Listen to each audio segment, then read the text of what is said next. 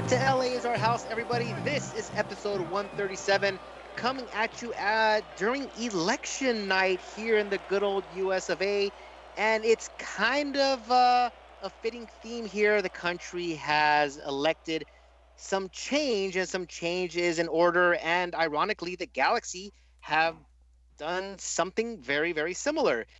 Yes, both presidents still remain, but it won't be business as usual. We will be talking about the firing of Peter Vagenas and his possible successor and a new look to the front office.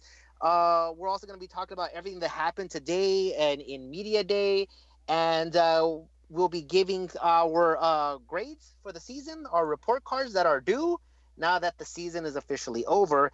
And here to talk to me about all that fun stuff, La Salchicha himself, David Arona. Hey, hey. I was checking my headphones because you kept talking about change and elections and people being out. And where's Bobby? Bobby's not here. Is he? We did Did not Bobby get vote voted out? Bobby out. Okay. No. He did not get voted out. He has an absentee ballot, maybe, I don't know, somewhere in here. So his grades his report card grades are gonna come in the mail later. Yeah, So at some his point okay. we'll receive his. Yeah, So he's fine. all the players' parents are gonna yell at them for Bobby's report card. Just yet, they have a little bit of a stay of execution, but we're here to put their feet to the fire. Yes. Yes, All right. Good. that's exactly what they're gonna get. And you did say one other thing that I do want to I think is worth noting. You noted that I mean, Galaxy fam, it finally happened. Vayne is out. Yeah, yeah. So let's crack one. Woo! Let's crack. I mean, a man has lost his ability to provide for his family and his livelihood. But let's be honest, he'll find something else. He'll find it. Yeah, he'll be fine. He'll be fine. Yeah. So obviously, everybody has heard the news that Vice President of Soccer Operations Peter Vagenas has been relieved of his duties effective immediately. So That what were those dropped duties? this morning. I feel I kept hearing this term. He was relieved of his duties, and I thought, well, exactly were his duties? So I went through my memory banks and I was trying to figure out, okay, what were his duties as vice president of soccer operations? Because the only thing Yeah. we really saw Pete ever do was just avoid people and be on the phone. So I got to figure that now that's going to be somebody else's job. Yes. You know what's funny is that after not this past season, but after the 2017 season where the Galaxy posted the worst record in franchise history, got the wooden spoon. Peter Vagenas was relieved of his general manager position, and then essentially got a promotion to vice president of soccer operations. Now, the Galaxy never officially named a general manager for 2018. Think about that for a second, by the way. It was assumed that Sigi Schmidt would have taken that reign, but did not officially have the title.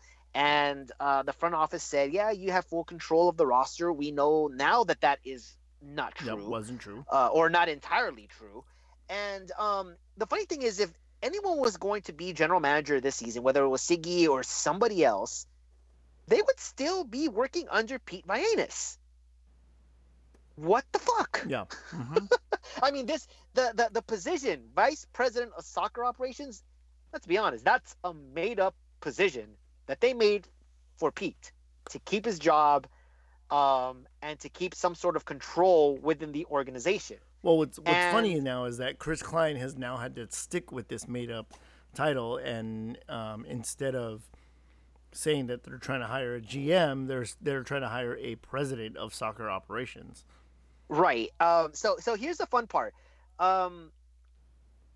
Pete Vagenas was still pretty much, I don't want to say he was still general manager, but it's pretty damn close. Yeah. I mean, if you're above the general manager, you have more say in what they do than pretty much they do.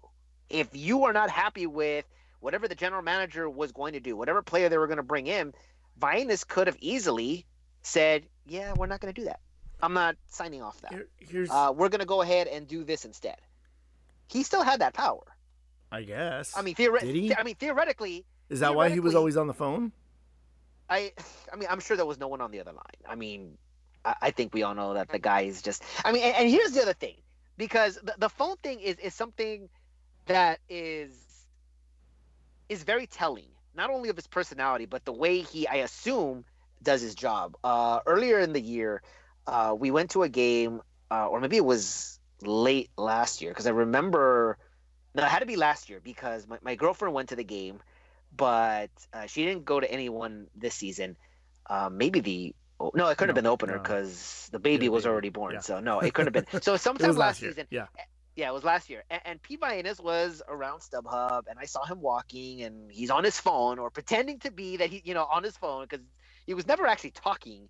Uh, he just had it to his ear, and so I pointed out, I'm like, oh, that's Peter Vianis right there. Like he's a former player, but he's also the guy that is destroying this franchise. And she's like, oh yeah. So see how he's on the phone right now? Yeah, he's just avoiding people. Like that guy is just a coward. He doesn't want to face anybody, so he's just pretending to be on the phone to be, you know, to look busy, but he doesn't want to deal with anybody. And she just kind of laughs. Like, how do you know that? I'm like, I know that. It's written all over his face. I think someone who is that unsure of himself, because he never faced the music. He never went in front of fans. He knew what they were going to say. The guy is thin skinned. He has no confidence. The guy is spineless. Uh, that says a lot about your GM because it should be the exact opposite of what characteristics I just described. You should be able to take the blame for the decisions you make. You should be able to be confident in the decisions that you make. And you should be very sure about those decisions and are able to back them up. That wasn't the case. And so yeah, that alone, that little gesture of him pretending to be on the phone, it's so telling of him and the way that he did or didn't do his job. And it's just frustrating that it took this long for him to be relieved Mm-hmm. of those duties. He's no longer within the organization. I mean, the guy was absolutely useless. Absolutely useless. Well, now he's gone. So, Well, now he's gone. so, Yeah. so now, Lewis, I have to ask you: are the Galaxy out of scapegoats? For the moment, it appears yes. Obviously, Pete Vianis was a scapegoat for this season. And despite what Chris Klein has said, is like, nope, not you cannot just blame it on one person. Yeah, you can. Actually, we blame it on you, good sir.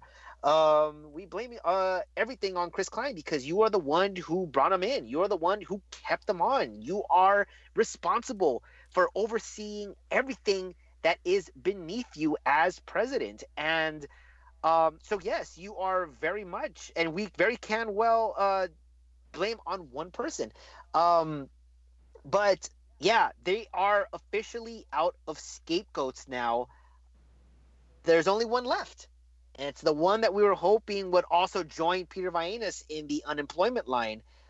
Chris Klein, not a surprise that he remains Galaxy president. I think we all knew that that was going to happen. I think we said last week that more than likely it's going to be Pete Vianis that's going to be fired and be held accountable for what happened. And yes, that is true. I mean, it's not that he was uh, wrongfully terminated or made to be the scapegoat when there were other people to blame, a la Kurt Anolfo, who was set up for failure. Pete Vianis definitely deserved to be fired and definitely deserved to be out of this organization and shouldn't come anywhere near it ever again. But Chris Klein remains president. But what I think this is really essentially saying is, I give up. Okay, I can't do this. And he got rid of one of his cronies. And rumor is that Bruce Arena is going to come in and clean up this mess the way he did back in 2009. And now, if you're going to scapegoat anybody, it could very well be Bruce Arena, who is going to take over this made-up title of president of soccer operations, who will also apparently be acting as general manager. So Well, if there is going to be a scapegoat, it probably is going to be that person. But more importantly, I think you're going to have to look at the person who continues to hire. If nothing changes, if the Galaxy continue to be this dysfunctional organization, regardless of who comes in, it still lands on Chris Klein for having bad judgment about who to put in these positions. That is essentially on him.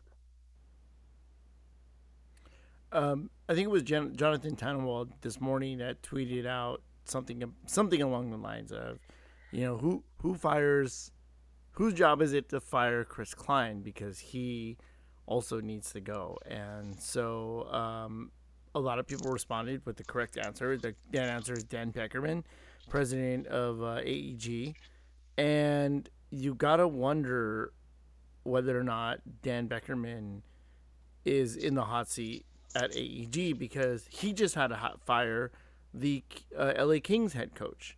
So you've got a LA Kings franchise that's not doing so hot, and their front office is a mess. And you have this LA Galaxy franchise who's not doing so well, and their front office is a mess. There's a trend here, guys. Yeah, Dan Beckerman is not good at his job. Um, it's the thing is that you would think that he's in the hot seat, but it doesn't appear to be the case.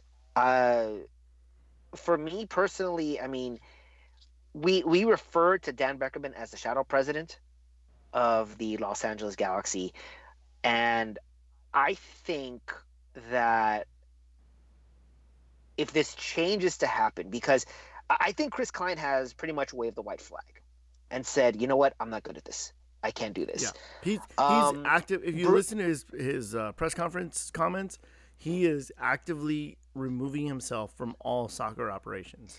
He's basically saying, I'm not gonna have anything to do with any of the soccer decisions anymore.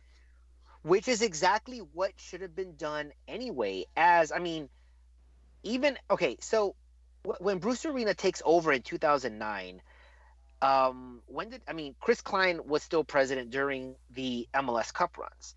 Nobody was talking about Chris Klein. In essence, Chris Klein was the shadow president of the LA Galaxy. During which tenure? During the Bruce Arena tenure. No, Chris Klein was a player. No. Then it was the. When did he become president? No, you're right. 2015. No, it couldn't have been that maybe early. Maybe it was 2014 then. I think he has at least one cup. 2014. Then it's 2014. Okay. Either way, it was Bruce Arena's team. Everyone knew that. Everyone knew that Bruce Arena was given the credit all around, and rightfully so. He put the team together. He rebuilt it. His players, his lineup, his roster, his titles, and rightfully so. And there's nothing wrong with that. I think Chris Klein, this reboot, because this is yet another reboot, but this I think is a reboot for Chris Klein as well. Chris Klein can very well be that, do a good job without actually saying he's doing a good job. It'll be like a ref. The best refs are the ones you don't notice are there. If you're not talking about the refs did a good job, is what they say. If you're talking about the refs in a game, you did a bad job because there's some sort of controversy where the refs are messing up on. So if no one's talking about Chris Klein and everybody's talking about Bruce Arena, Chris Klein is doing his job. Because as president, you cannot micromanage all these little things that he was trying to do.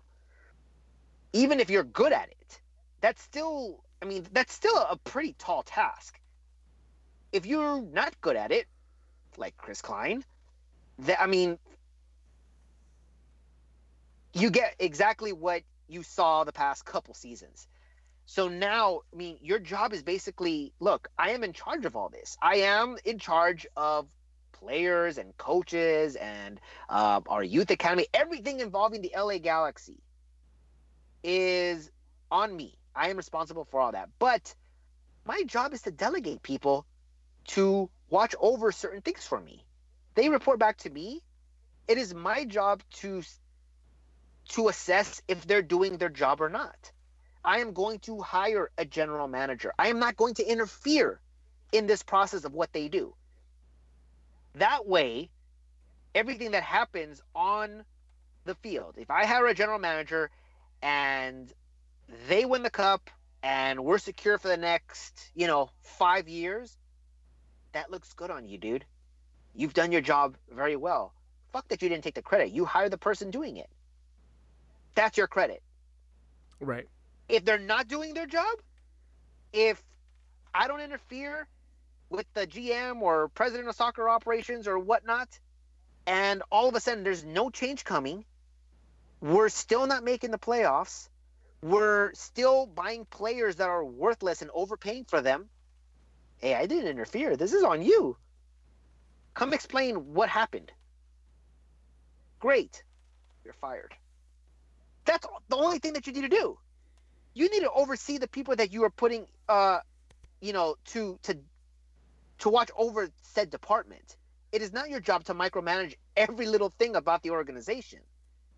So if nobody's talking about Chris Klein, it means he's doing a good job. That's where his reboot comes in. And if Bruce Arena does take over as president of soccer operations, that means he's overseeing absolutely everything. And I'm sure Arena, who bumped heads with Chris Klein, because Bruce Arena did not want Giovanni Dos Santos, Chris Klein said, yeah, you know what? We need a Mexican on the team. And by the way, that's a direct quote from an article written by Jeff Carlisle. I'm sure most of you have read that article and did not find it surprising. But yes, that was a quote from an anonymous person in there. Said, no, we need a Mexican player on the team, regardless if he fits in the system or not. They don't want Steven Gerrard. Well, it doesn't matter because he's going to sell jerseys and he's a big name and it's going to attract people and money, money, money. Can't have that anymore. And somewhere in there, Bruce Arena has to get that in writing. You cannot interfere with what I'm going to do. Do you really think that? Do you really think that getting it in writing is going to protect him? Because I'm sure that, I mean, obviously some of the stuff is going to be in contracts, but this is also the organization that has denied that Kobe Jones's jersey was retired. That was in writing. It was in writing. There was a bunch of witnesses and people were there. This isn't that unfortunately is not a legal document. It would not be taken to court and it wouldn't be, I mean, it's a different matter. I see what you're saying, but it's a different matter altogether. And right now, Bruce Arena has every bargaining chip. Chris Klein has absolutely none. So Chris Klein is basically he's basically on his knees. Yeah, his tail's between his legs. I get it. So Let me ask you this. Is this a good move for the long-term future of the LA Galaxy to bring in Bruce Arena? Yes. I am. If he takes this president of soccer operations job or he takes a GM, I'm ecstatic about this. This is a guy that understands MLS, understands the players, understands what it takes to win, not just the league, but here in the United States. Most winningest college coach, second most winningest MLS coach. He did what he did in his first tenure with the U.S. national team, taking him to the quarterfinals. He knows what it takes. He understands the American player. He understands the rules of MLS. Mm-hmm. We knew that losing Bruce was going to be very difficult for the club. It was going to be very difficult to replace him. We lost our brain trust with him, and it showed. And even if you were to replace him with someone competent, you may or may not have had the exact same results that Bruce would have had. I love the fact that he will be in control of this organization because he knows exactly what it takes to win. He knows how to build a team, and I trust that judgment. he is going to understand that it's not just, look, let's just focus on this season and forget about it. I'm sure he's going to be focusing 5 years ahead. He is going to have a plan. He is going to have a philosophy. Okay. And he is going to hire the people that are in line and on board with that philosophy so that everyone is on the same page here, which is extremely important. That's one of the things that was like really killing the Galaxy. Like, they really had no direction. They're saying, okay, well, let's forget the financial part of this. Like, the soccer part of it, they were completely lost. They had no idea where to go. Coaching staff said one thing, FO said another thing, and even then they couldn't even agree. I mean, I remember hearing reports during the draft this past season that they couldn't even agree on who to pick, and that Siggy had to tell Pete Vian to shut the fuck up, Right. from his hotel room or something, you know. So, I think that changes under Bruce. So yeah, I think this is good for the long term of the Galaxy. They actually have, or what appears, they would be having some sort of direction and some sort of identity. So, what does it say about the youth academies? What does it say about Galaxy 2? Because, as you know, Bruce loves his veterans. Bruce loves to bring in proven, aged role players to come into a team and solidify it. But he has never really been one to give the kids a chance.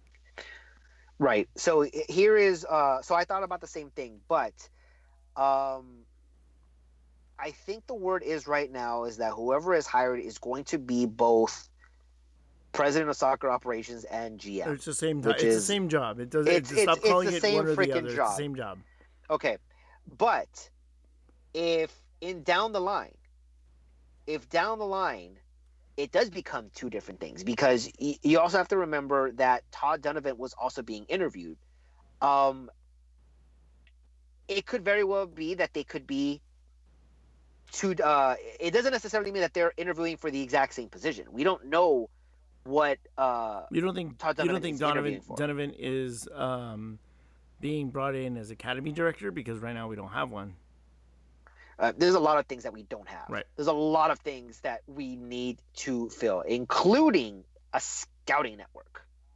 We need a better scouting network, and which is one of those interesting things, because under Bruce Arena, you know, who knows? No analytics, no real scouting network. You know what? It's a little side note that you said that, because you mentioned analytics in the last pod too, and I smiled and smirked, and I decided to hold my tongue, mainly because Bobby started talking. But I think it's funny that I don't remember what episode it was on, and I want to say it was probably one of the first 5, maybe the first 10 episodes of LA is Our House. So you're gonna have to go way back into the archives. Please don't. They're probably terrible. We're still terrible. What are you talking about? We're slightly better. Okay. So let me cut to the chase.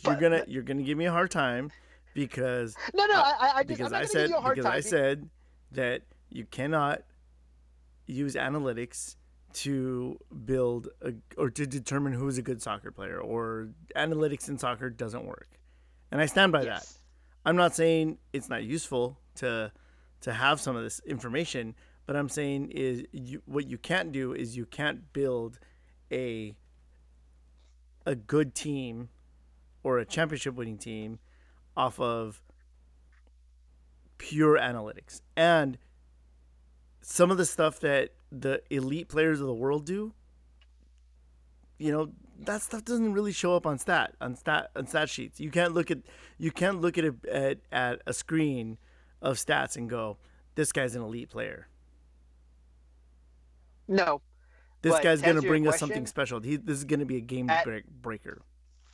Atlanta and New York both have built winning teams, and I'm pretty sure they haven't. I mean, they haven't confirmed that they have the Red Bulls department. So I think so. Atlanta United and Atlanta, yeah. How many cups do they have? You're saying it doesn't matter, but they're on their way. It doesn't matter. Everyone's on their way until they get there. Touche. I think for what they have right now, let's be honest, you're jealous of that team. of both of those. Right now, you are jealous of them because yes, we have the most cups, but we are also way behind where the league is headed. Yeah, and I think It more than analytics, I think the scouting network is the bigger. right, it is, but you also have to figure that they are intertwined. There's no way that you're going to sit there and tell me that they're not intertwined. Sure, You can't sure. just No, say they are. But I'm so. but I'm saying, but to take it to a point to kind of round out my point is there are things that you can look at on paper, and then there's things that you look at on the field, and those intangible things that don't show up on a stat sheet are the things that make or or don't make a championship team or a special player. Uh, no. I mean, obviously, if you're focusing 100% on that, you're. I mean, no. But I am a believer in that. If you understand it, obviously, I'm not going to sit there and tell you how it works and what they're trying to determine, and what's the best formula, because I'm not a math major, and I'm not about to pretend to sit here and try to explain it. I mean, that's the But I whole do premise of this believe that. podcast. But go But on. but I do but I do believe that mathematics can explain everything, even the stuff that we don't want to admit to. We're getting way off topic, but I can even. I mean, it's funny because someone even argued. I remember hearing this in, I think I want to say economics class in college, that technically speaking, you can pick your life partner based on analytics and what is best suited for you. Mm-hmm. But no one's really going to do that. They're going to go with, they're going to go with their gut and their feeling. Um, but but I I get don't your think that point. math I don't think that math can illustrate how annoyed I am with you right now. Oh, I'm pretty sure there's a scale we can use. But let's move on. We were got a little off topic there.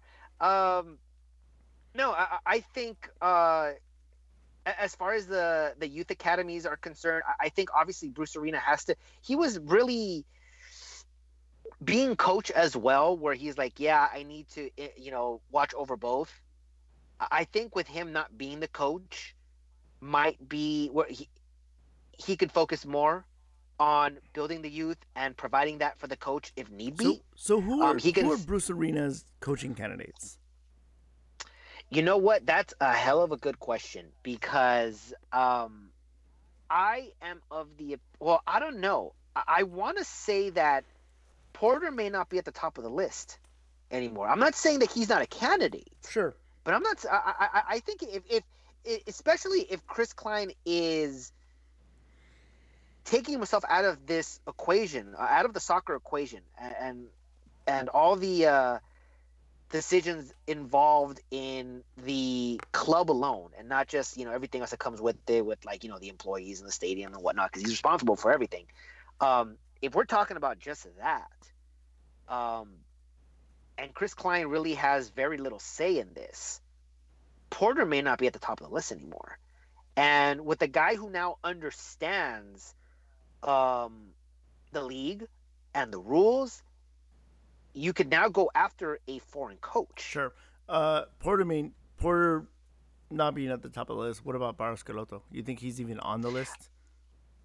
For Bruce, I don't think he is. You know what the thing is that I'm not even sure that. I think he might be on the list. I just may not think that he's at the top of the list. He may not be like, this is the guy that I want. If the rumors are to be true, that the other team that was apparently in talks with or interested in Escalotto was Atlanta, which would make sense. I got to figure if it wasn't Atlanta, it probably was Columbus, where he used to play, or Chicago, because he was linked to them 2 years ago. So, maybe they started negotiating again. Those are the only teams that I can realistically believe were, after Escalotto. And if Atlanta's in the running, everyone else can pretty much just look for another coach. Atlanta's going to get their man if they're serious about that. I don't think Scalotto's at the top of the list, but he might be on the radar now, if he wasn't already. I think if he was on the radar, it's like a small little blip that's way out there. I think the top target was always going to be Berhalter. I still think the top target would be Berhalter. And if Bruce Arena is to start negotiating with him, you have more of a chance. But I think Berhalter has already made his decision. But because he's still in the playoffs, and in kind of a surprise, because a lot of people thought they were going to get eliminated in that opening round game, which probably why they said, "Oh, we're going to announce a coach on that day." Hasn't happened yet. I think he's made a decision. I think he's going to take the job, and he's just waiting to get eliminated from the playoffs, or maybe win MLS Cup. Yeah. Who knows? So I think that he's waiting for that to happen, and that's exactly what should happen. That shouldn't be a distraction. He should be focused on the current job that he has right now. We know what happened to Spain's coach right before the World Cup, and then his firing a few weeks after the season started in Madrid. So, no, I honestly believe he's made his decision. I honestly believe that he's going to take the job. I don't see why he wouldn't. Wait a minute, that guy's available? No, pass. Pass. Okay, so you have if Bruce is in charge, and he's looking at a coach, and it's let's say he convinces Berhalter to come over. We keep joking about how the Galaxy have a ladder. They've climbed to the top of the ladder, and they're looking around for new FO positions. Is it just that they looked down and said, "Oh, hey Bruce, you're holding the ladder for us so we don't fall down. Thanks a lot." Because that's what it feels like. It feels like, again, yes, I'm of two thoughts on this. Sure, Bruce could come in and fix a lot of the mess, but I don't think he's a long-term guy, and I don't think that he is a guy who's gonna. Maybe he gives us an identity, but you have to remember, like, look at the state that we were in right before he left. 2015, 2016, those were not great years. The magic mojo had started to wear off with Arena, and then he goes to the national team and he fell on his face there too. So I think we should move on. I think this is just a fallback to, well, what do we know? Oh, this is what we know. Let's do that. Let's do that again. I don't think it's going to work out the same way. Okay, so here's the argument that I'm posing. If he came back as general manager coach, it's a hard no for me, because I wouldn't want him as coach for the exact same reasons that you said. He came in to fix the national team. He couldn't do it. He had more than enough time. Okay, he was literally one game behind. You were always going to lose to Costa Rica. It was losing at home to Mexico. That's the only real place where you're saying that's the 3 points, maybe 2 points that you lost. He had ample time to fix that. We're talking about the coach that has lost its luster. A coach eventually gets stale, no matter how good you are. Eventually, players stop responding. Eventually, people figure out the system. Eventually, people will, pass them up as far as the way the game is played and the way it evolves. And you don't think that's a case of building a team?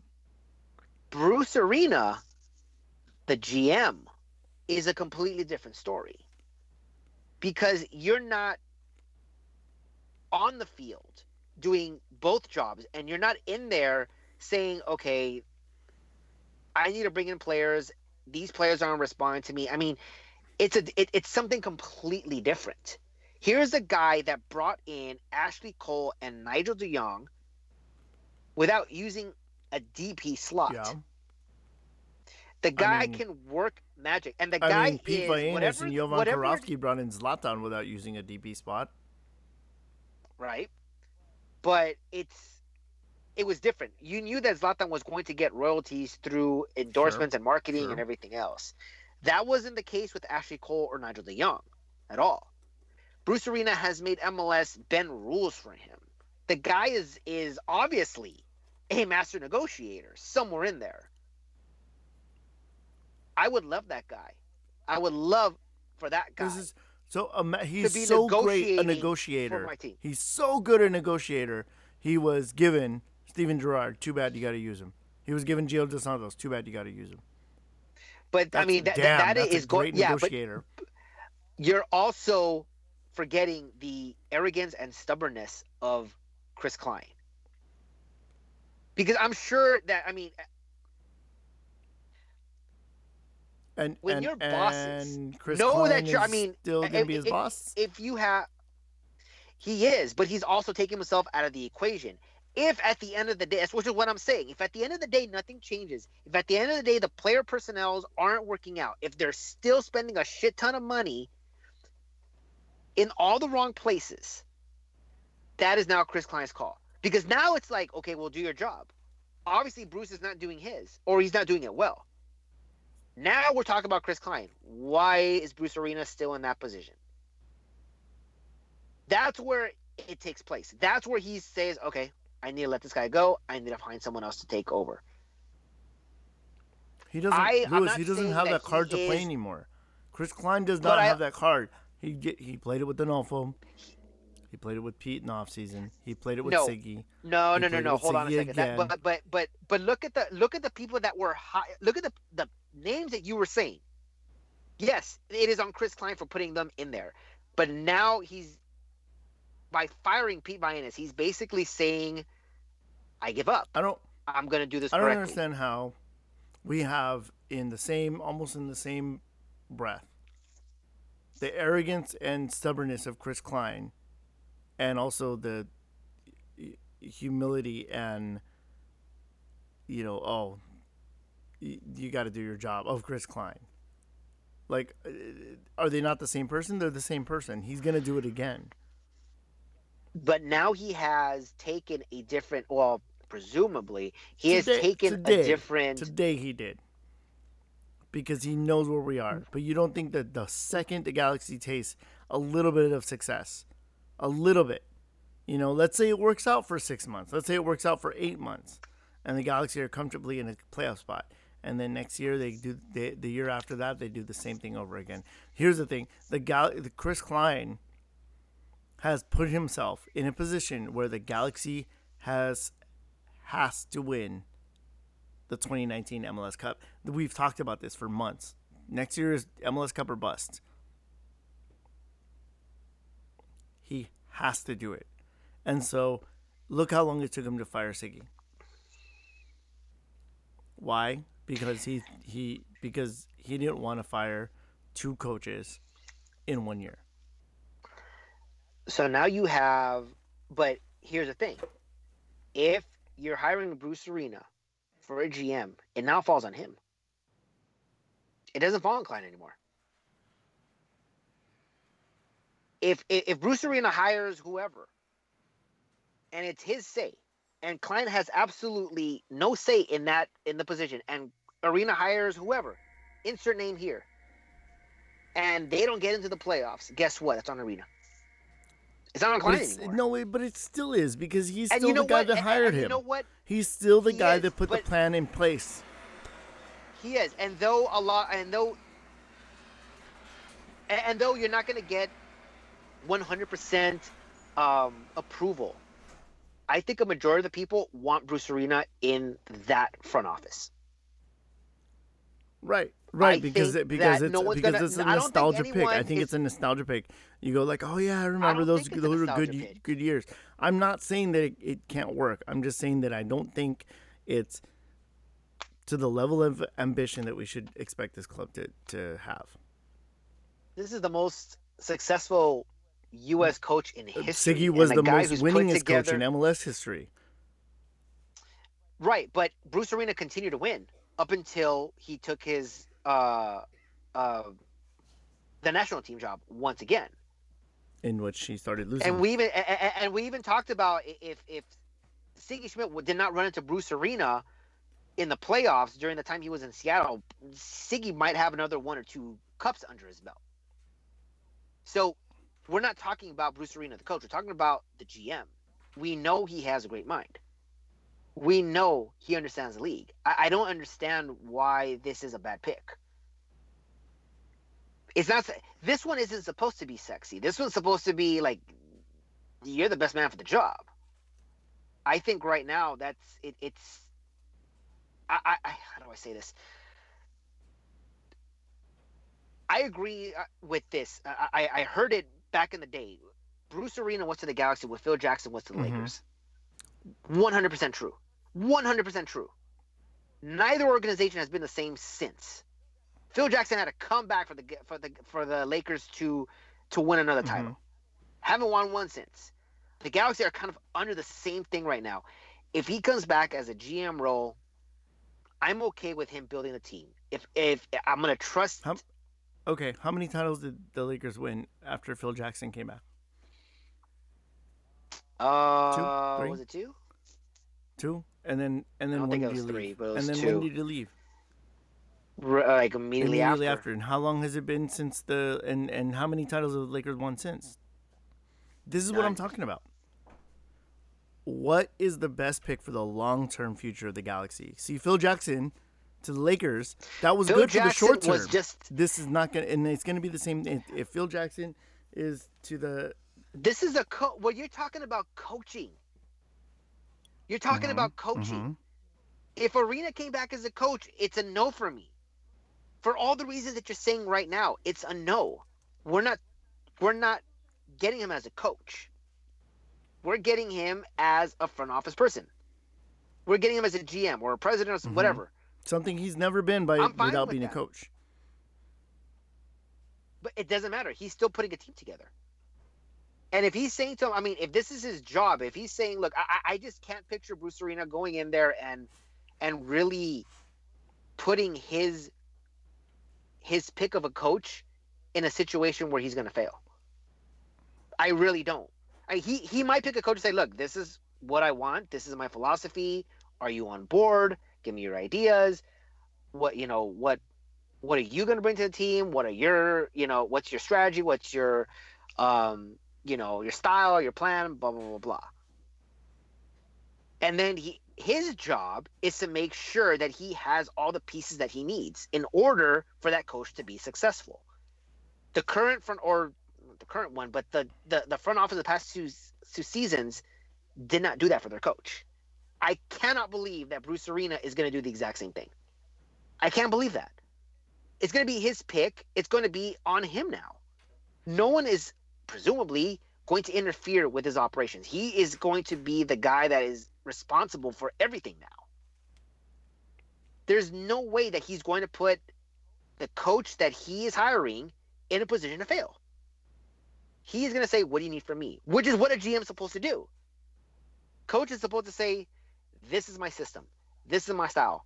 I want this guy. I want this guy. I want this guy. The coach is also supposed to have a say in what players is brought to the team. It's the GM's job to say, I'm going to go get him. If this is what you need, I'm going to go get him. Hold my beer. Go out and find it. Okay. Things fell through. What's the next one? Which is something that this current front office didn't do.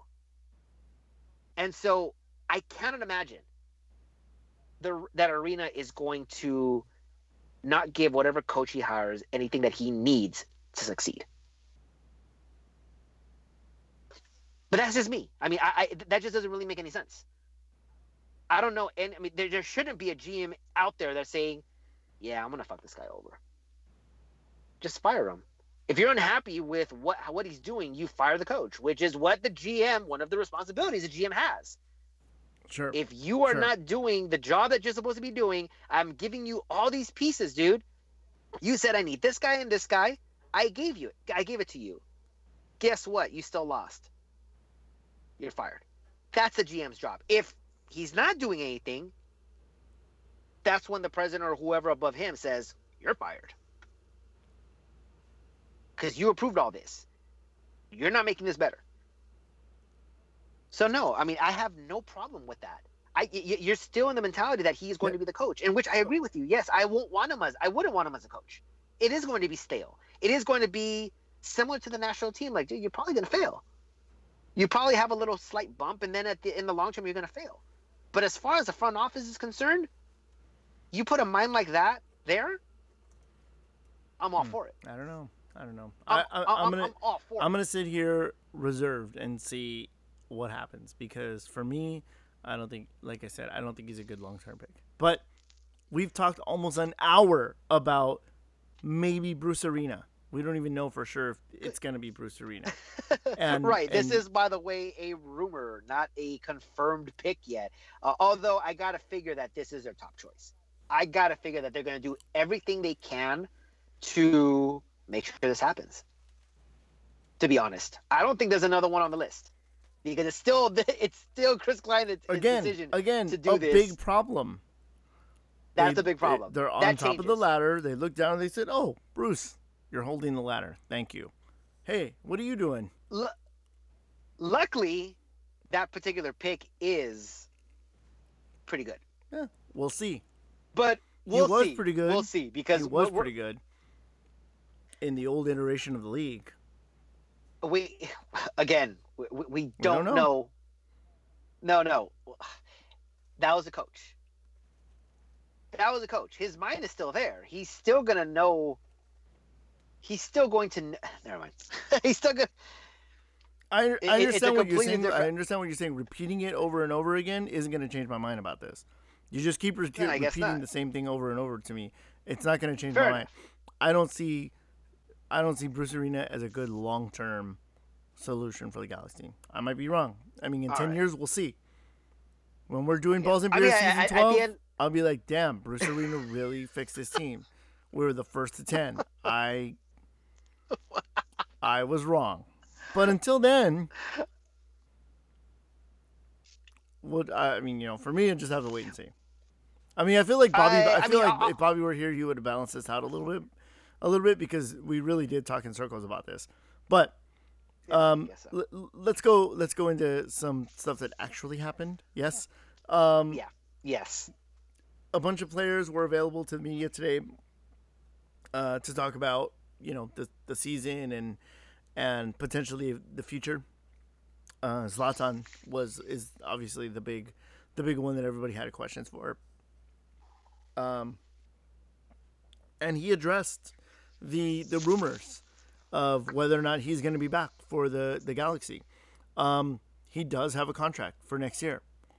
When asked when Yeah. Chris when asked, Chris Klein said, Zlatan has a contract for 2019. It's not an option; it's a contract. Um, I believe it was Josh Gessman that asked him whether or not if they're going to make Zlatan uphold that contract. And Chris Klein said, no, our club is about people and relationships. If he doesn't want to be here, you know, then we're not going to hold him to it. But things are looking positive. And Zlatan confirmed all but that. He said that he has given the Galaxy his terms, and now it's up to them. But he likes it here. He wants to play here. And he said that, in terms of his demands on the Galaxy, he said things are looking good.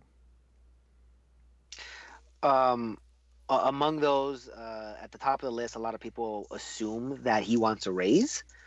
And I'm sure there's some truth to that. I'm sure that he does want a raise. I'm sure he saw Gio's contract and said, no, excuse me, that's not right. And it isn't right. But he is also a competitor. And he said he didn't come here to retire. He came here to win. He knows this organization is dysfunctional. I'm pretty sure he's going to have a say in the coach, to be perfectly honest. Well, wait a If minute, and I because we think I just said spent an that hour earlier. on how that was Bruce Arena's.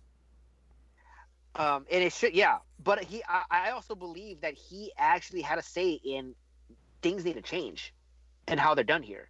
I think he absolutely I looked on at Piva and said, that one. I wouldn't doubt that actually. But I mean, I don't even know why he wouldn't say it to Chris Klein either. But I think that was a big part of it. That things need to change within the organization. That you need to do things differently because what you're doing right now is not right. And I feel that the firing of Pete Vagenas, and apparently there's going to be more. I don't know who would be. I mean, the only other person that you would consider here is Yeah. Karofsky. But he's the one who apparently landed Zlatan, so I don't think that's gonna happen. Um, but I feel that if both of them are positive in you know what will happen in 2019, it looks like Zlatan will be in a Galaxy uniform next season. Um, Chris Klein has said that it's possible that a DP contract is going to be available for Zlatan. Now, as of right now, you don't have a DP slot available to offer him that. So the rumors are that you either buy out Gio's contract or sell him to another team, most likely a Mexican team who's going to want him, or you trade Alessandrini to Montreal, who has shown interest in him. So a couple things there. Number one, Alessandrini also during the media day earlier today said that he's very happy in LA. He doesn't want to go anywhere. If it was up to him, he'd stay another 2 or 3 years at least. He's perfectly happy uh, in Los Angeles with the Hmm. Galaxy, which is music to all of our ears, by the way. So if he does somehow end up anywhere else in the world, it is not a decision that was made by Alessandrini, we have to assume. Um, then you got the Geo thing. Obviously, everybody wants Geo out. The DP contra or the DP slot to be open. From Geo's departure rather than Alessandrini's, which would make perfect sense. And Chris Klein, when asked about that, about buying out Geo's contract, he said he couldn't comment on it. Which No, what I he have to, actually said was, "I'm not, I'm not going to discuss individual players." Uh, and then, but and then there was a follow he up. was asked Yeah, yeah. directly. And then there was a follow up to which again he said, "I'm not going to talk about individual players." And then the next question was about Zlatan, and then he talked about an individual player. So what does that tell you?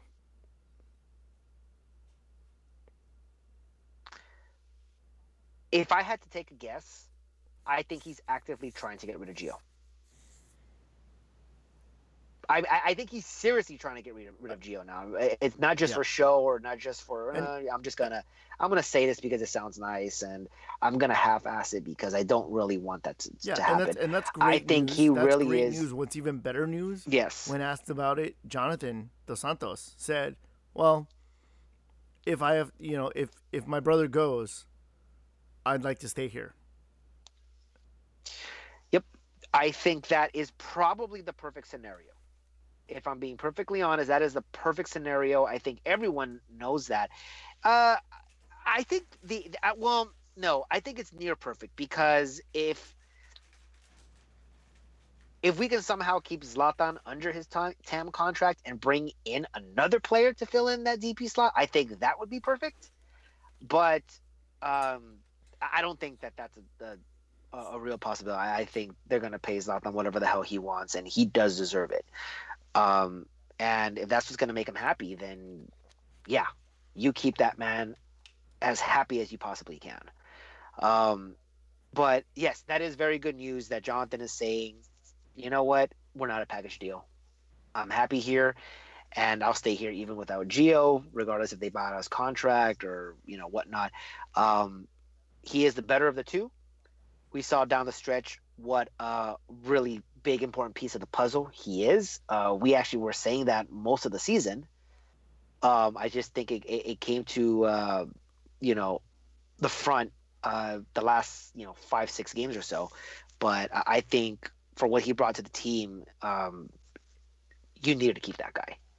Um, so yeah, uh, based on all the information that we got today, it really does seem like they're headed in the right direction, and that whatever it is that they are planning, it looks like they still have their core, and it very much seems like the pieces are falling where they're supposed to be falling right now. If you're a fan, with Alessandrini staying, with Gio leaving, with Jonathan staying, with Zlatan staying, With Ola um, Kamara sounding motivated. with Ola Kamara is, who's, you know, he's happy here. It really does seem like the pieces are falling where we want them to fall. The off season is going to be interesting in that you still need depth in certain spots, especially the forward position. And we talked about this at the beginning of this year. If Zlatan or Kamara goes down, you're down to that one forward. How many times did we use Lassiter this Yeah, season? no, I think Lassiter's gone. Like, I like, I don't see yeah, Lassiter staying he's with the definitely team. I think Efren will be that guy. Um, he's not a forward no, though. He's he's an an attacking attacking midfielder, but midfielder. he's a goal. So, But he can score goals. And but he can score a goal. But but my point is that you are after Zlatan and Kamara, and we know that Zlatan is not going to travel to turf next season. I don't see why he would, you know, go ahead and do it unless we, unless it's down the stretch and we need a playoff push, or we're fighting for the shield or whatever. I don't think you see Zlatan traveling to any stadium that has turf. So you're down to Kamara, and if he goes down, then what? So you need depth at the forward position. Obviously, you're not trusting Lassiter, and he's not good enough to do it. So you're gonna have to pick up somebody else. Um, we know that the defense is going to be really thin. We know that more than likely Cole is going to be gone. Um, we know that Michael Ciani is gone. Romney and Steres, I think their contracts are. Oh no, I they're out think of contract. They're both out of Steres contract. is still. Are they Yeah, both out so of they're gonna have contract? to re-up. They're gonna have to re-up both thought of them. Um, I thought it was Romney, but not Steres. I thought Steres was still there. I know Romney's out of contract, but I thought Steres might still be there. I'm not quite sure there, but it'd be interesting to see if they keep Romney. Um, we got to assume that Shelvik has a 2-year deal. Do they get rid of him? Do they off him to somewhere else? Do they loan him? Do they, a la João Pedro? Do they buy out his contract and replace him with someone better? Does Joao come back? I don't see why he would. He's on loan. We didn't sell him. He's on loan. Yeah, I know. He's still ours, player. But was he under 2 or 3 year contract? I don't know. Probably 2 or 3. He's probably got an option year. Well, they might just let him go. They might just let him go. Yeah. I mean, So I mean, the bigger questions seem to have been somewhat answered and somewhat positive. It's now probably the smaller questions, and of course the biggest ones still remain. You need to find out, okay, who's your GM, and then who's your coach. Those are pretty much the two that are still remaining that are up in limbo, and it's going to be very, very interesting to see where they go. To channel Bobby, I need to see the results on the field, because in last year's offseason we were talking about how the Galaxy hit a home run with the pickups that they got. You know what's so funny about that is that at the beginning of the year, you and I were very optimistic about this team, and Bobby was very hesitant and very reserved. At the end of the year, you and I were very negative about the direction of this team, and Bobby was very, very positive. Whatever. So you think maybe that's a good sign? I don't know. This is the same guy who said, well, you did too. This is the same guy who said that Cole sucked his first year. So, I mean, his judgment isn't completely on point. Bobby can get lost in the thick of things. I don't think, but he also didn't say Cole sucked or sucked in his first year. He just said he didn't deserve all the showering praise that you were giving him, best left back in the league after 3 games. It was 6 games, and he ended up proving me right. In 2017. Let's not revisit this. Okay, so Lewis, you wanted to do player ratings. Do you still want to do that? We got to. Oh, hell yeah, I still want to do that. Hit me. All right, so season's done. we got report cards coming in. We're gonna go ahead and grade individual players and what they did this season. And this is one where I actually really wish Bobby was here because I I mean, wanted we his can opinion as save it. well. There's no. No, but Okay. we'll do it tonight. Um, so let's go ahead and begin with that. Obviously, yeah, okay, we'll just start it. Let's start in the back. David Bingham. F. We failed to make the playoffs. You're really gonna go here? You're really gonna Next. do this? F. We failed to make the playoffs. F. We failed to make the playoffs. Do we need to go? Okay, so you don't want to talk about this, so we're just gonna go ahead and drop it. I'm kidding. You want me to go first with the grades? Please. I would probably give him a C+ because we talked about last year when he was San Jose's goalie during the now defunct MLS recap that he was a very hot and cold keeper, and for us he was a little bit more hot than he was cold at times, but that still wasn't good enough to make him a great goalie. Granted, it was a very, very sharp improvement over what we had last year, but I still think at best he was average. That's fair. I'm going to give him a little higher. I'm going to give him a B, B minus B, somewhere around there. And the reason I say that is because look at the back line that was in front of him. There were so many times that he was left out to dry where it just wasn't his fault. How many one-on-one situations did he have to go through? And he still saved like more than he probably should have. He had to face more shots. I think it was like 60 more shots than any other goalie in the entire league. Wasn't Orlando's shot at goal percentage higher? No. The goals that were let in were definitely higher, but as far as how many shots were taken, or how many shots that he had to face, Bingham was like ahead by like 50 or 60. It was something ridiculous. That's not his fault. He has for the most part, he has very little control of when people shoot.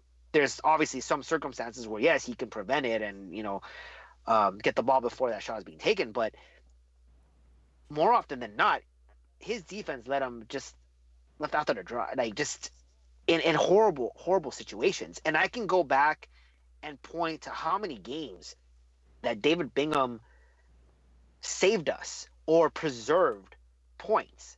And I can go back to the Portland game in Portland. It was a 1-1 draw. It's the game that started the 9-game winning streak. The guy stood on his head in that game.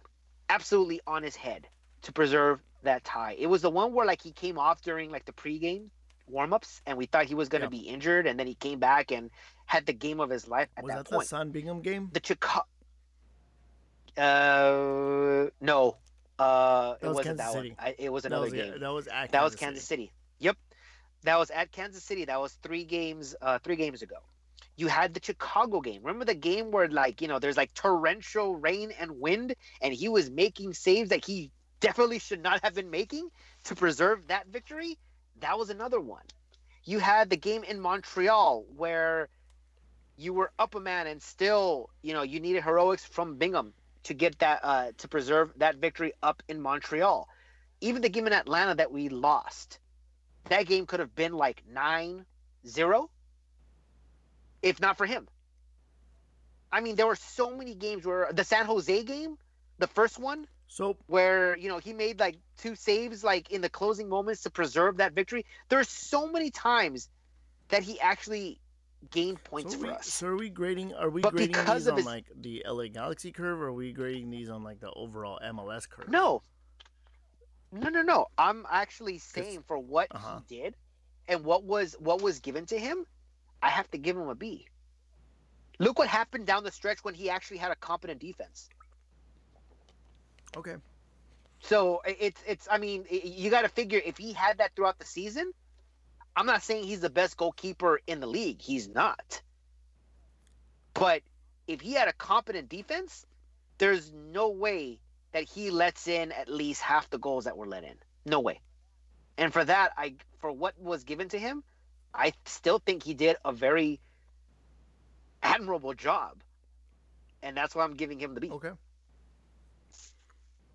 Let's go ahead and move on. Let's go Ashley Cole. I would say Ashley Cole for me gets A minus because there were a few moments this year that left a little bit to be desired. Not a lot. His age started to show, but he made up for it with his positioning, his soccer brain. There was a lot to learn from Ashley Cole this year. The dude, sometimes he'd be the last guy on the team still running. I don't think he had a perfect season, but he had a really, really good season this year. Ironically, I think this was his weakest season, and I was, well aboard the Ashley Cole train in season number 1 when, I had to defend my actions as to why Ashley Cole was so good did not in get a red card 2016. off of a throw-in this year, so he gets extra points for me. This is why we got blocked. Just stupid comments like that. I mean, did he do it? Because if he didn't Ashley do Cole, it, then that's fine. I'll take the criticism. But if he did it, then there's nothing to block us about. I love. I But love. did he do that it? Your He did it. judgment of 2016 was based on that No, one no, play no. alone. It was just a Love that. glaring example of some of the stuff that we were talking Okay. about. All right. For me, Ashley Cole is probably in that A minus, maybe even B plus range. And yet, I'm still one because it's not his fault that he's getting I'm old. still getting shit for the Yeah. exact same grade. Go on. Sorry. No, I'm still giving you shit for the grade you gave him in 2016. Age, definitely played a factor. Not his fault, obviously. The guy worked his ass off. Worked his ass off the moment he got here. Was very much committed to this team. I mean, throughout the entire season, he probably made the most effort out of anybody, considering that he was being put in a position where he's probably running the most up and down the field at his age. He was asked to do a lot. And obviously, he was going to get beat here and there. He was never the quickest guy. But, I mean, the guy put his heart and soul into this team. There's a reason why he won Lars Player of the Year. So, yeah, I think he didn't have the perfect season. Obviously, it wasn't as good as 2016 or even 2017. And again, it's age that caught up to him. That's, obviously it's not his fault. But yeah, I'm kind of with you. I'm in the A minus, maybe even B plus range, and I even hesitate just to give him the B plus. So, yeah, I have one of the bright spots of this team this year. Let's go ahead and move toward the center. Let's get a fun one here. Jürgen Skjelvik. Jürgen Skjelvik. I mean, there was so much promise and potential. We thought that he was going to come in and really solidify our back line. He was far from MLS ready. Scandinavia does not give you a good. We've surpassed that in terms of quality. Jürgen gets a D for me. Yeah, I'm with you on that one. I mean, it should very well be an F. Simply because if you give Jürgen an F, that skews the rest of the scale. So I don't think that Jürgen gets an F because there are far more abysmal players than Jürgen was. That's true, but I mean, an F is between 59 to 0%. So there's different levels of Fs. Sure, but we're not giving percentages here, Lewis. We're not giving percentages here, but it falls within that range. But no, I'm the same way, like a D or D minus here, because here's a guy who, again, not his fault. This is the FO's fault. Highest paid defender in all of MLS. And the guy lost his starting position toward the end of the season because he couldn't even crack it. And Dominic Kinnear was hesitant to use him. He had no choice but to use him when Pontius went down and whatnot. Um, we saw moments of decent defending here and there. It doesn't help that he was partnered with Michael Ciani. Who knows if you got a decent center back and you pair him with Shelvick, maybe he does better. Maybe he goes up to a C. Maybe he is just an average player. Certainly not worth $1 million, but again, that part really isn't his fault. But yeah, he didn't work out the way we all had hoped he would and what we had promised he'd be like. So yeah, he's a D for me as well. And his partner Michael Ciani. I think that's pretty That's obvious. I think that's one of the ones you were that's talking enough. about. From the moment that he came in at the end of last year, I think we all very quickly saw what he gave and said, "Oh, this guy is not going to work." And I remember that we got a little bit of flack from that from a couple of people saying like, "Oh, give him time. He's got to learn the culture. He doesn't speak English, and that's hard for a player to come in and he's not ready. He hasn't played in 18 months. He doesn't have an off. He hasn't had any like sort of ramp up time, and he just never got better. He actually almost got worse. Yeah, it almost seemed that way. So you can do nothing more than to give this guy an F for the season. Yeah, I mean that's it's pretty obvious that this guy was just a waste of a roster space, waste of payroll. Um, Again, not his fault. He was not scouted, was not looked at. Um, his agent swindled our front office, which obviously wasn't hard to do. But I mean, if I'm giving based on what he brought to the team and his performance, I mean, it can't be anything but an F. Uh, Again, a guy who lost his starting position should have happened long before that, and then eventually didn't even make the bench. Um, so yeah, Michael Ciani, one of the guys that's definitely going to be gone this offseason, and you know, farewell. Please make sure that door hits you on the way out. Um, Dave Romney. Okay, Dave Romney. I'm gonna I'm gonna go out on a limb, and I feel like you're gonna agree with me here. I have to give Dave Romney an A because he has been our most versatile player on that back line. He has done every single thing that the multiple coaches, has asked of him, and in the end, he came in and he somewhat solidified that back line. Now he wasn't great. He wasn't stellar. He was nowhere near MLS All Star level, but he was very good for a guy who we kind of dicked around for a little while. So I have to give Dave an A. Agree. I agree. I I have a lot of respect for what he did and what he brought to the team. He was asked to play in every which position, whether that was a wing back, center back, left back, right back, whatever it is that you asked him to do, he did it. And you know he didn't, like you said, he wasn't going to be an MLS All Star, but toward the end, when he was given the chance and say, "Look, I'm a center back. This is my best position. Yes, I can play this position or this position, but my best position is a center back." And you use him as a center back, and lo and behold, your defense got better. Um, it's hard for me not to give credit to that the guy, aside from Ashley Cole, probably gave the most effort and gave the most to this team. Um, and I agree. It has to be an A. Absolutely has to be an A for Dave Romney.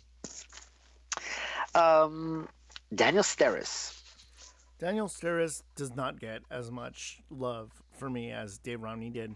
I'm gonna go ahead and give him a B, like a hard, straight down the middle B, not a B minus, not a B plus. Um, he beginning of the season, he was pretty terrible. He improved a lot, and when he and Romney were paired together, they were good. Maybe a little bit of that is recency bias, but I think that John Steres came in, he did his job, and he improved toward the end of the season. So for that, he earns a B. This was a tricky one for me, and you said it. It's recency bias. When Steris came in, not in the final 5 games of the season, the guy was garbage. When he was paired up with Shelvik, they were letting goals in left and right. Now, it could have been that they were both weak players where they needed someone to complement them to make them better. Steres had played with Romney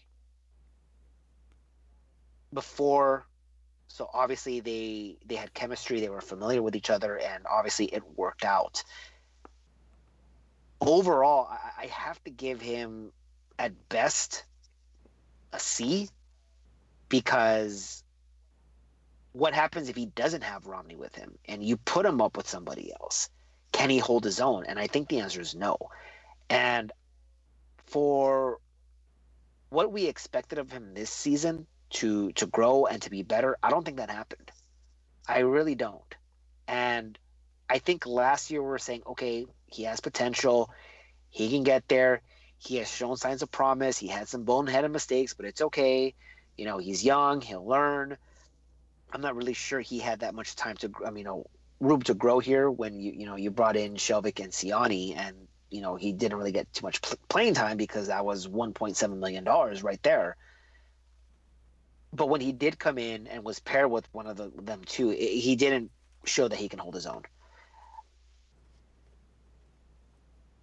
So I'm going to have to go right down the middle and just say a C at best for me. The right back position, Rolf Felcher. How do we see Rolf this year? I'm kind of somewhere between a C and a B.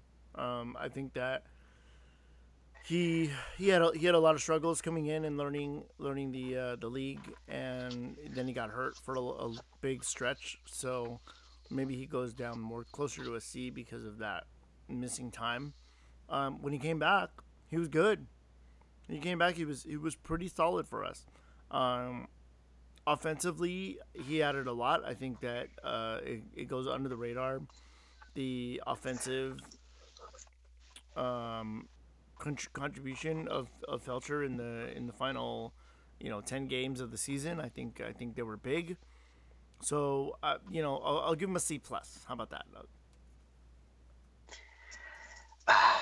Well, at the end, you kind of took what I was going to say, because it's a C plus for me. I think for me, we saw him moving up a lot. We saw that he's able to to put in the crosses, and he's an offensive player. What bugged me about that is that we're paying you for defense. You're supposed to be a defender first, and then an attacker second. The attacking part is the cherry on top, much like Cole. I think if you took the defense away from Cole, I'm not sure that would work out. Because of that, I feel that, as a defender, that kind of, takes away some points from me. But when he went down, you can see how sorely he was missed. And once he came back, I don't know if he was just rejuvenated or he finally figured it out or whatnot, but the team functioned differently once he got back, and I had to take that into consideration as well. So it's a C plus for me. There you go. As well. I think, not really much else to say. Obviously, there's other people on the back line, but they were hardly ever used. You had Hilliard Arce. We're not going to get into him.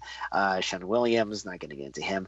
So let's go ahead and move a little further up. Let's go and grade Perry Kitchen. Oof. I'm gonna have to give him a D. He came in and more D for disappointment, because he came in, he had potential. We said the pairing between him and Jonathan was going to be the key to this Galaxy team and the connective tissue between the defense and the offense. And more often than not, Perry Kitchen was where attacks or transitions went to die. Um, he was not good. I don't know if that had I don't know if that had anything to do with the changing climate. Because remember he was coming from Scotland where it's cold. And then having to play in LA, that's a big change, big culture change too. Granted, he is American. I think that the Galaxy, being as weak as they were through the middle, didn't really give him an opportunity to excel. But he didn't. He also didn't help himself and put himself in positions where he should have been excelling. So I have to give Perry Kitchen a D. For me, it's in between a D plus and a C minus because there were games where he had a good game. I think the first couple, maybe even 3 months of the season, he was doing fine, and we were praising about him closing the lanes and how he was the enforcer that we've all missed. And It seemed for a while that the pairing between him and Jonathan was fine, and then somewhere in those dog days of MLS, his form just completely dipped. And we didn't see the same Perry Kitchen as before. We didn't see the hustle. We didn't. People were getting by him pretty easily. He wasn't closing space. It almost seemed like we were watching a completely different player, and we're not sure. I mean, it could have been a Siggy thing. We know that he tinkered with the lineup a lot. He eventually moved to a 3-5-2, which I think kind of stopped. I think that's around the time that maybe Perry Kitchen was ineffective.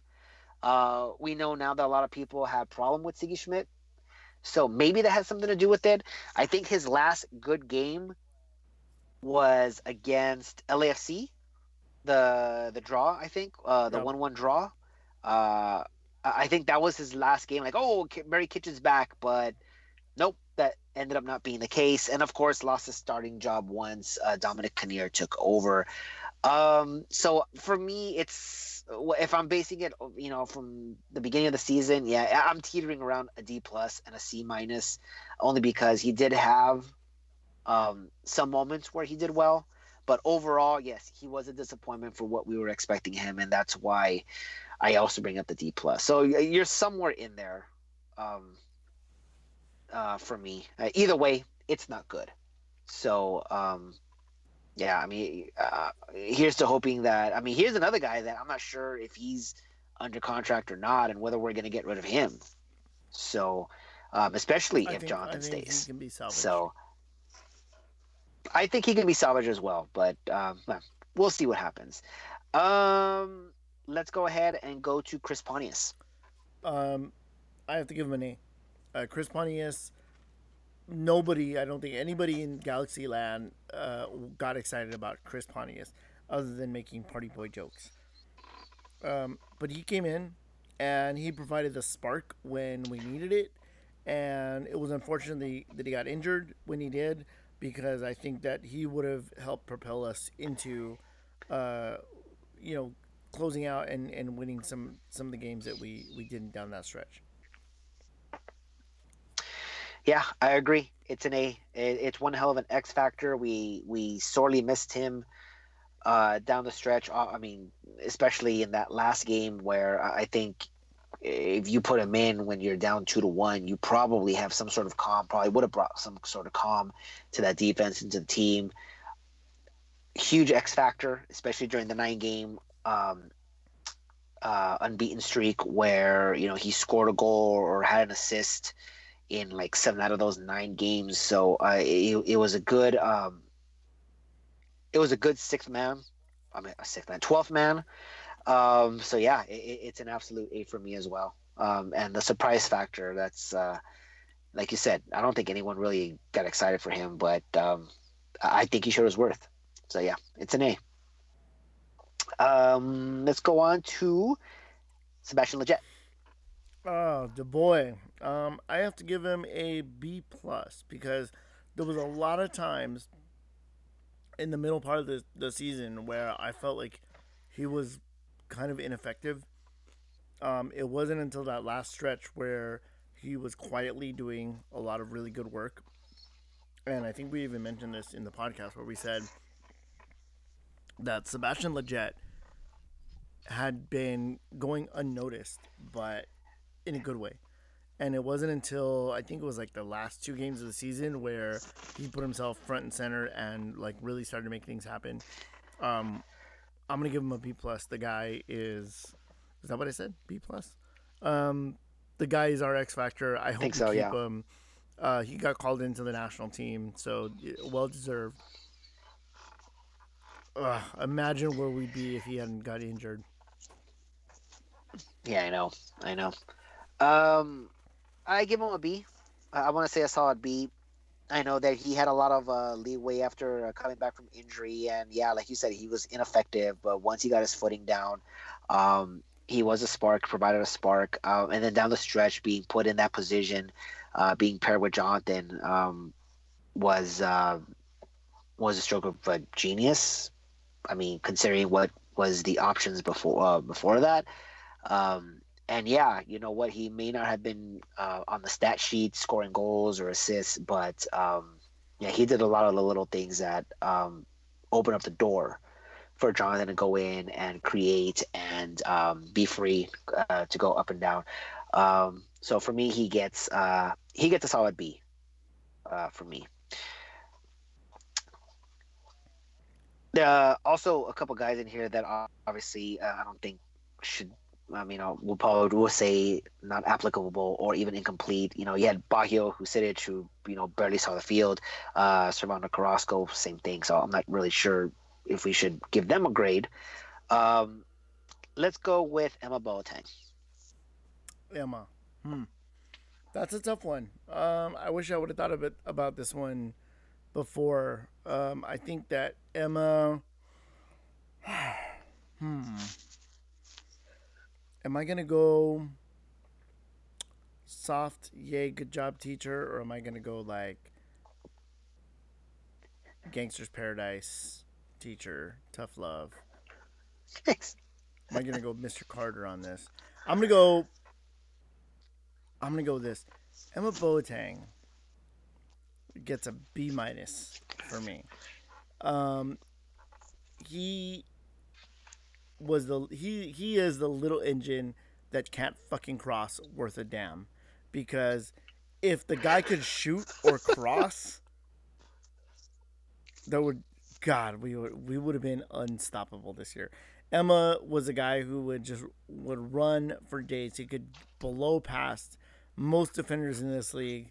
He's a small guy and somehow had like one of the top, heading percentages in the on the team.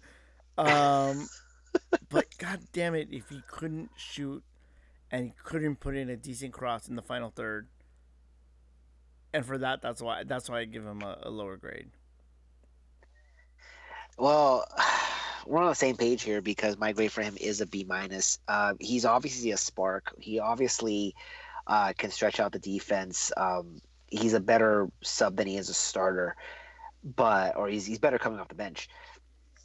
But like you said, man, the guy can't has trouble crossing. How many open looks and one on ones did he get? And it didn't finish them. It was so frustrating to watch. I mean, and it was throughout the season. I mean, I can go back as far as that first Vancouver game in March, where he had that golden opportunity where he was 1-on-1 with the keeper. I think he had it twice actually. So I mean, it was happening all season.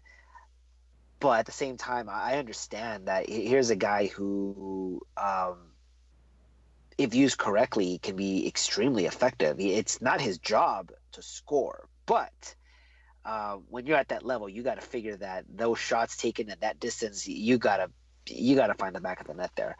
Not all of them, Emma. For Just that a reason, few of them. Just a couple of them. Just a couple of them. Yeah.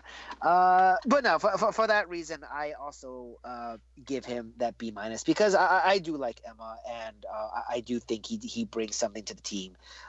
He's not necessarily a game changer, but he will provide a spark off the bench, and his speed is obviously a huge asset. Um, but I think B minus is a I believe is a fair grade. And then the no brainers. Let's just go ahead and start with the no brainers. Ramon Alessandrini. Ramon gets a minus.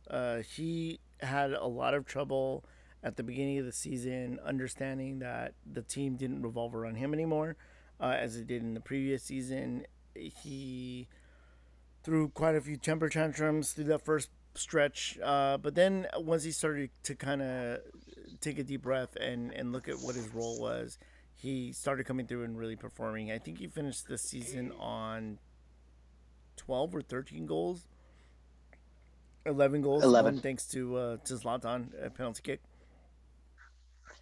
that Yeah. probably triggered a goal bonus in his contract. Um, but I think that kind of reaffirming his fan favorite status for sure. Yeah. It's also an A for me. I understand why the A minus because it took him a while. We were kind of rough on Alessandrini at the beginning of the season, and we were saying, look, he was also coming off of injury, and he got a lot of leeway because of what he did in 2017. Once he did settle down, it did look like okay. I don't have to put this team on my shoulders. Someone else is doing that right now, and I'm on board with this. And you know, I think here's another guy who bleeds blue and gold, and he's shown it. He said it.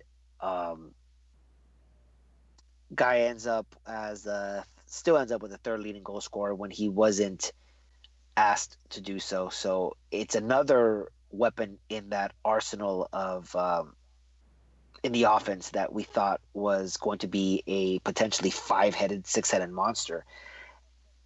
He kept up his end. He still got above 10 goals. It's hard for me to give him anything but an A. Okay.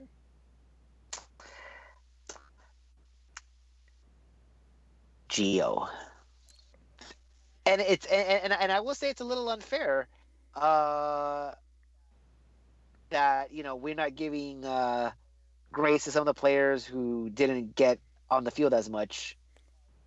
And it probably shouldn't happen for Gio, but What was we're gonna the grade well? I Gio. mean, Come you on, make come you on, make the most come amount on. of money on the team. You're gonna get a grade, even if you only Yeah, played one you're game. gonna get a grade. I don't remember what the final tally was, but at some point in the season, recently, not early, Gio had only played about 34% of the total available minutes uh, that the Galaxy had to offer him. This is, of course, excluding games he was not available for. So this doesn't even count. I don't think this counts injuries or anything like that. So in situations where he could have played the game, he only played about 34% of those minutes. And when he did come in onto the field, he contributed almost nothing. It's a hard F for me. Like at one point, I have to maybe expel him from the Galaxy. Like, can I expel somebody for being so bad? If we're talking about school, like why Right? haven't we expelled this kid yet? Yeah, for real. I mean, you know what? That actually might happen. Who knows? In the next couple months or so, we might see him expelled. But yeah, 6 million plus down the drain. An absolute bust. And it wasn't all bad. When he first started, he was paired up with Keane, and he did fine. And then he was voted Player of the Year, by the fans. Should have went to Van Dam, but he he had the stats to back it up.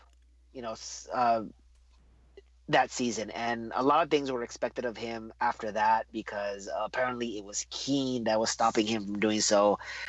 Turned out, no, that's not the case. You actually probably needed Keane to be effective, and an absolute bust, absolute bust. I'm not gonna say it's the worst signing in Galaxy history, but it's up there for the amount of money that was given to him, for the expectations that we had for him. It's yeah. I mean, how in the world are you not I gonna was give this actually guy? going to ask you if this is maybe the worst DP signing in MLS history. Worse than You Danielson? have Rafa Worse than Rafa Marquez. Marquez? You have Denilson. I mean, there's a lot. Yuri I mean, Djurkaeff? maybe. Yeah, there's a lot. There's Yeah. quite a few blunders that What's the guy MLS has made. what's that guy The that was on the Metro Galaxy. Stars?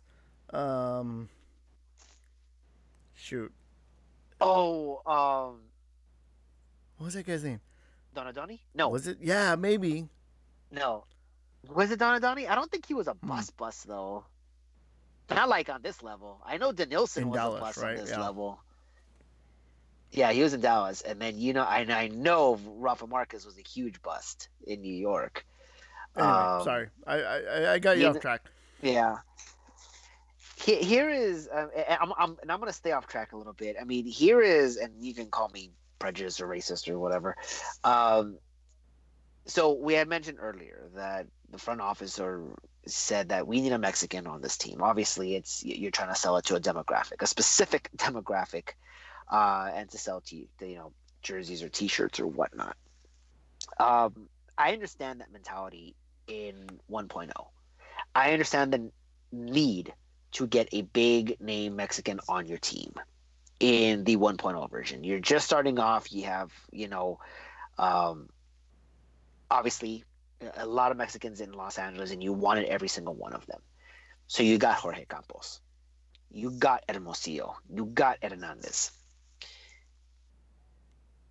and the two attackers in Hernandez and Hermosillo were busts.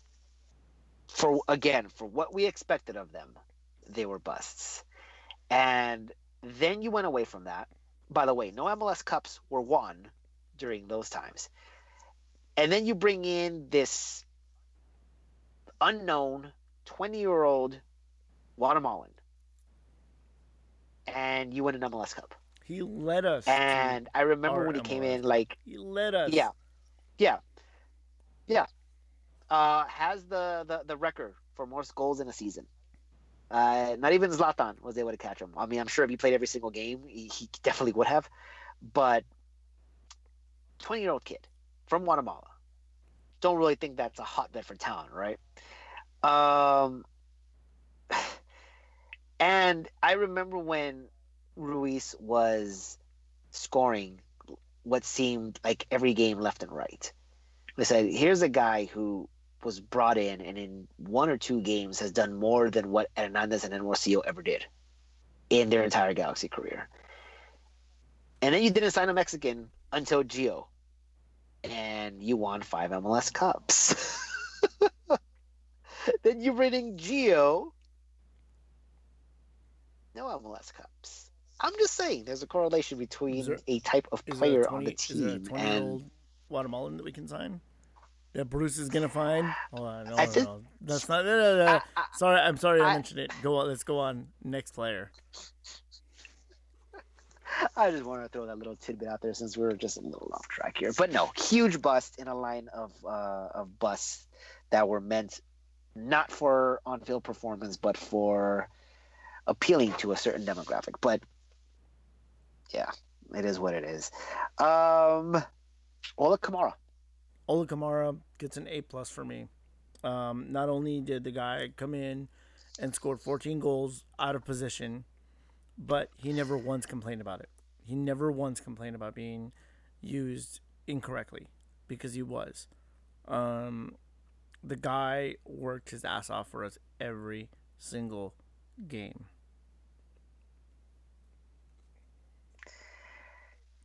Yeah, it's an A. Uh, yeah, I mean, an A plus if you want to give him the plus, but it's an A for the exact same reasons you just said. It was he didn't sign up for it to play defense. He didn't sign up to be in the midfield. He didn't sign up, uh, to track back like that, and yet he still managed to score 14 goals, second most on the team behind Zlatan. And like you say, the guy never complained. The guy put in probably as much effort as Ashley Cole.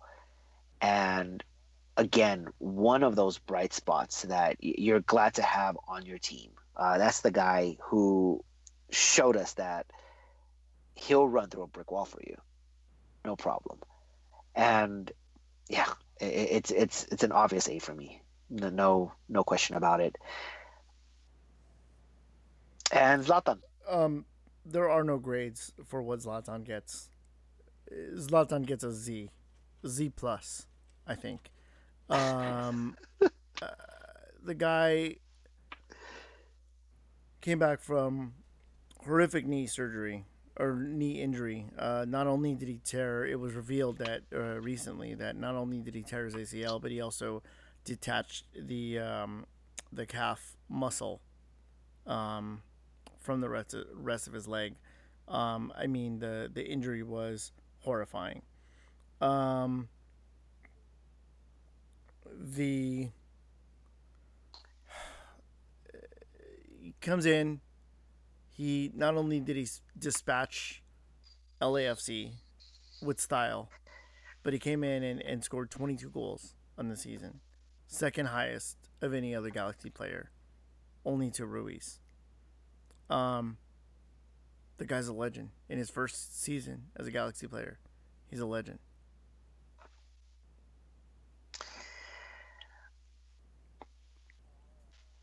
I know a lot of people are saying that you need to win a title to be a legend. And again, I don't think that's his fault. I don't think it's his fault the way that the team was built and how poorly the team was run, and all the incompetence that were in charge of this team. The guy took this team on his back and almost single handedly, almost led him to the playoffs. According to the Galaxy, he did lead them to the playoffs.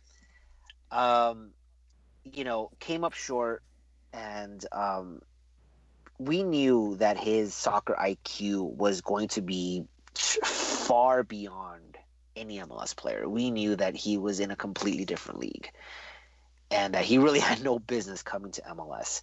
The question was, how will his knee hold up? That was the gamble that you were taking, and it held up. He didn't go out with injury. He was not out for an extended period of time. Was he going to, you know, mess up that locker room? No. Everybody in there loved the guy. He was one of the guys. He was not just Zlatan and then everybody else. He was one of the guys. They loved him. He was, I mean, for all purposes, when it came to his teammates, he was about as down to earth as, as can be per what the players were saying. The guy took the team and the league seriously. He even said, I'm here to win. He has shut down any rumors of a loan. He says, I'm signed with the Galaxy. I'm concentrating on just the Galaxy. It makes no sense for me to go anywhere else. I am committed to the team I'm currently on. 22 goals could have easily broken Ruiz's record. Like you said, I don't even think there's a grade Mm-hmm. for him. it's a Z. Um, yeah, I kind of want to say he's legend as well. I mean, the guy broke LAFC. Come on, man. Like that's going to go down. I think MLS Rewind is doing like the best moment of 2018, and I have no doubt that the his debut is going to be the moment of 2018, Mm-hmm. 100%. The Yeah, I mean, we were all at that game. We experienced it. It was something I can still. There's no recency bias here. It happened so long ago, and yet I still get chills about what I saw in that game. And the guy was. I'm not gonna say a godsend. That was a Zlatan send. It was just. It was. Um, yeah. Who knows how much further we would have dipped if he wasn't on this team. And again, if the pieces are falling the way we hope are falling for next season, and it is MLS Cup or bust, I'm going to trust that this guy who wants to win, who cares about this team, who wants to be in LA, is going to once again put this team on his shoulders from the very beginning and saying, we're getting back to the promised land. I will lead you there. It's a Z plus. There you go. And I mean, I think that's it. I don't think we can give a grade to Lassiter or Jameson. Everybody else gets So incomplete. everybody else gets incomplete or not applicable. And there it is. Those are your end of the year report cards for the 2018 Galaxy. Obviously, there were bright spots, and hopefully all the all the Fs are gone, all the Ds are corrected, and look forward to the rest of this offseason, which Well, looks to be a for lot now, of fun. I'm enjoying the playoffs until for now at least until December 8th when MLS Cup starts. I might cry a little bit, but I'll probably be watching. I was really hoping DZ was gonna make it, but they didn't make it, unfortunately.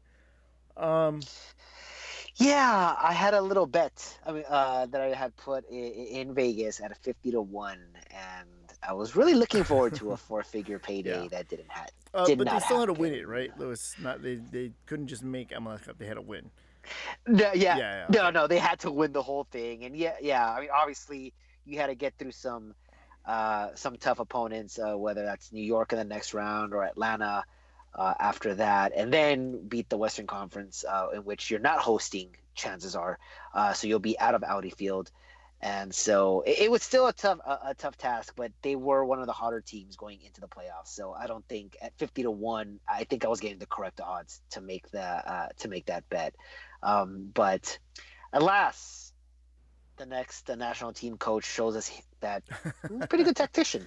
Um, well, there is one other playoff thing that I wanted to talk about, Lewis. And that Okay. was Real Salt Lake dispatching LAFC in style, mind you, with a crane kick goal by Krylak. Was it Krylak or Rusnak? It was Krylak, right? It was Krylak. I think so, like, yeah. LAFC fans, what are you doing? You're showing your colors. You're showing that black and gold heart that you have. Throwing shit on the field. Throwing stuff at Nick Raimondo. MLS legend Nick Raimondo. Come on, guys. Yeah, I remember. I mean, LAFC was a heavy favorite to win that game, and and what sucks is that I got to figure that if the Galaxy had beaten Houston with all that momentum, it would have been the Galaxy eliminating LAFC. And Oh my god. Things would have been so watching, much worse that night. Oh my god. I mean, definitely. Oh God, that stadium might have burned to the ground, But which the is not seats all but the that seats bad. But I would have mean, still been intact. the seats I hope would be intact because that's what's important. But here's the thing. I mean, I'm watching that game and I'm watching the behavior of these fans that we've seen firsthand. and the nation has seen before. It's not an isolated incident. It's happened before. The return of the chant came back Loud. It was because loud, and ESPN loud. even made a Yeah. point. Was it? It wasn't. Yep. It wasn't a section. It was the entire stadium. People who were in the stadium even said it. It's the entire stadium that's saying this. It's not one section. It's not these first time people who apparently, were there, which is, I think it's kind of funny that these hardcore supporters, and I'm always there for my team, are not going to be there for the first playoff game. Come on. You're really going to sell your ticket? You're calling out of work. Right. You're calling off work. Come on. It was just, it was embarrassing.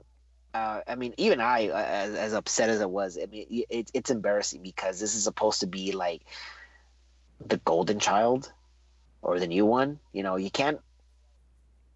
We got to keep this toy shiny, or at least until next season when the next shiny toy comes in, which is Cincinnati, and then after that, Miami, which is going to be the absolute golden shiny toy. But yeah, it was a disgrace, and I said, man, if there was any sort of like justice, they'd be eliminated, and then in comes a crane kick, and probably And that's not even the goal that eliminated them. Probably it was an own goal. it wasn't the goal, but you knew, at least for me, I knew after watching that, I go, they're done, they're not. The RSL will score again. Like, I promise you, RSL. And not too long after, there was a third one that dropped. Because that was, like, similar to, like, the Zlatan goal, where you're just like, man, you're just getting broken after that. You're done. And you knew that fourth one was coming. It's exactly the same thing. You had a goal like that. That is going to pick up RSL, and that's just going to demoralize LAFC, which we knew was mentally weak. And I said it in my mind. I go, they're done. They're losing this freaking game, and of course, I'm sure every Galaxy fan watching was more than happy. Did you hear? And quickly got over their playoff loss or their lack of play. Did you hear what Roman Alessandrini said today about that? Somebody asked him. He said, if it feels better, if he feels better knowing that LAFC is also eliminated in the playoffs, and he kind of paused and said, "Yeah." They're out too, and then he laughed. I love you, Alessandrini. I love that, man. Yeah. Again, that, man. It just goes to show just sort of how we talked about how this team has this weird, like, cultish feel to them, and everybody that we've encountered kind of always says the same things as to why LAFC. And they showed it. They showed it in this game. They showed the type of things that the team will tolerate. One of the prominent members of their supporter group was banned after the cooler incident, and lo and behold, who's in the capo box? The banned guy. It was really easy to figure out who it was. We didn't use any kind of crazy facial recognition software because he has his freaking Twitter handle on the back of his jersey. That's how we knew who it was. Who puts their Twitter handle on the back of your jersey? Coming next year, though, guys, add LA as their house on the back of your Galaxy shirt. Yeah. So, I don't speak for this man. The views of the other members of this podcast are not in line with mine. LAFC, suck a lemon. Suck a lemon, LAFC.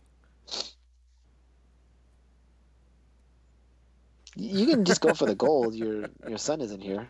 It makes me feel good. It makes me feel good to know that my 4-year-old, whenever I mention LAFC, he says, suck a lemon, LAFC. So thank you, Uncle Lewis.